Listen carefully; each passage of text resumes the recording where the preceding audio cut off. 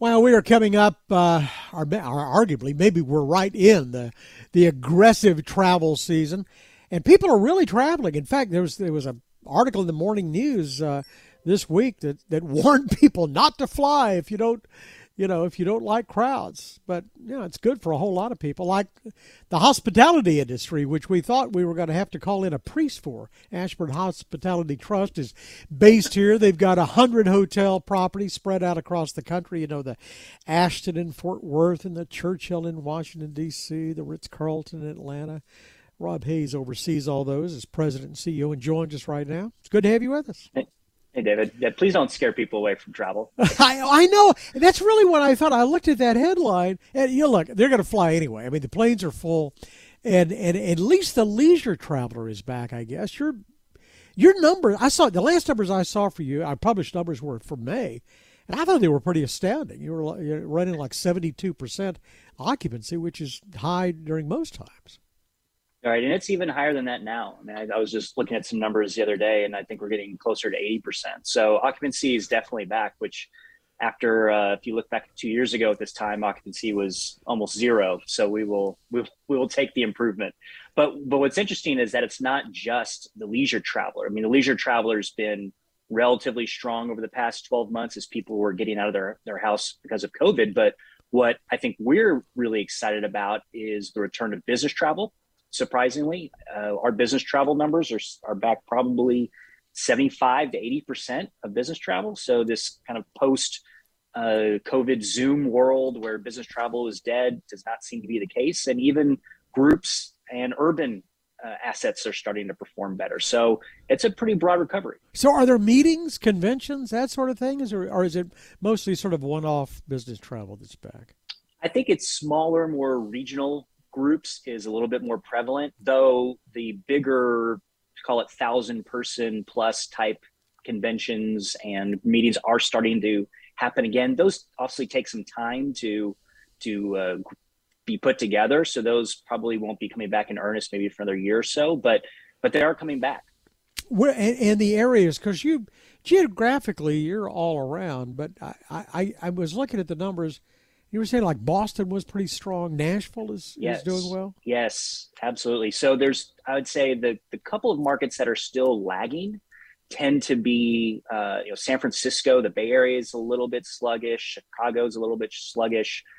Philly is a little bit sluggish. But a lot of these urban markets, where we're seeing DC is finally coming back.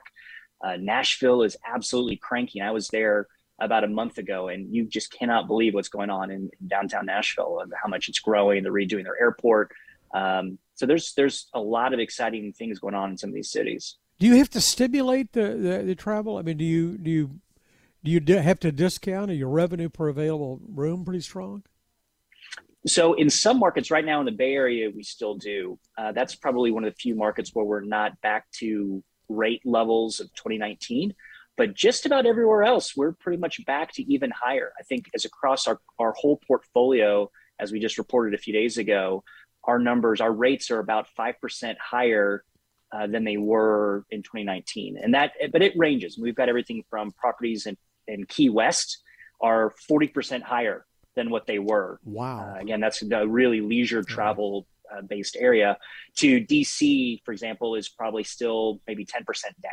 So across the board, they're up a little bit, but there are still some markets, mostly northern markets, that are still a little bit soft when it comes to rate, but it's coming back pretty quickly. So what happened to the playing field out there? I know there was a moratorium on new construction, so I guess that pipeline is backed up, although I see some announcements in new construction right now.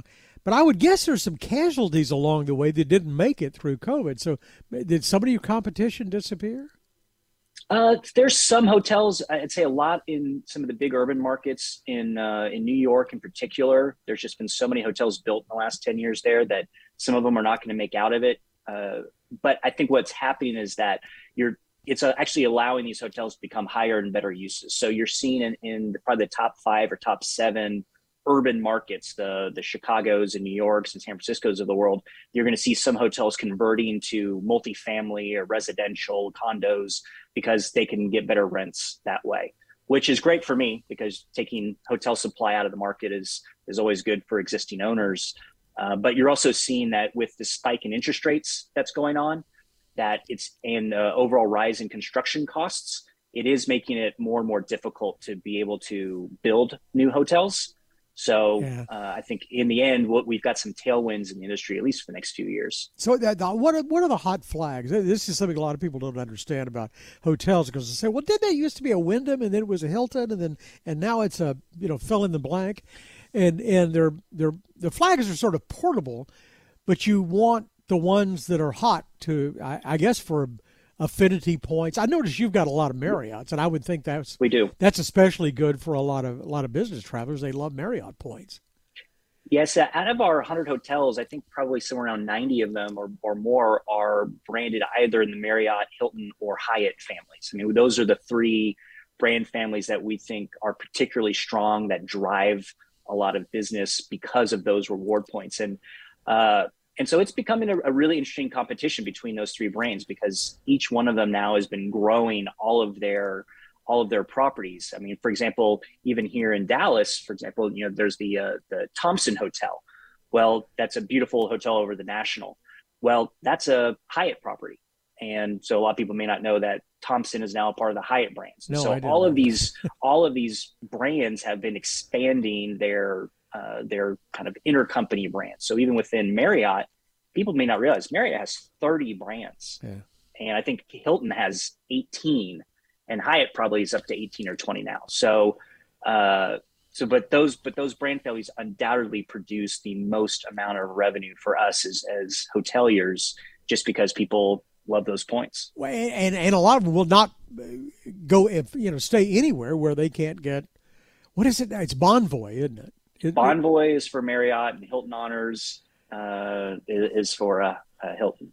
So, and what about new construction or buying? Are you on the acquisition trail at all? Do you in every place? We are. We're looking at a few deals. We're still licking a little bit of our wounds on the backside of COVID and trying to heal up the overall balance sheet of the company. But we're out there looking at some assets, and as you mentioned, even looking at some developments and even redevelopments. I think one of the opportunities that comes from having this expansion of brands is that it does allow you to take a look at each one of your assets and say, is this the right brand for this property? Can I maybe up brand it and be able to push some rate?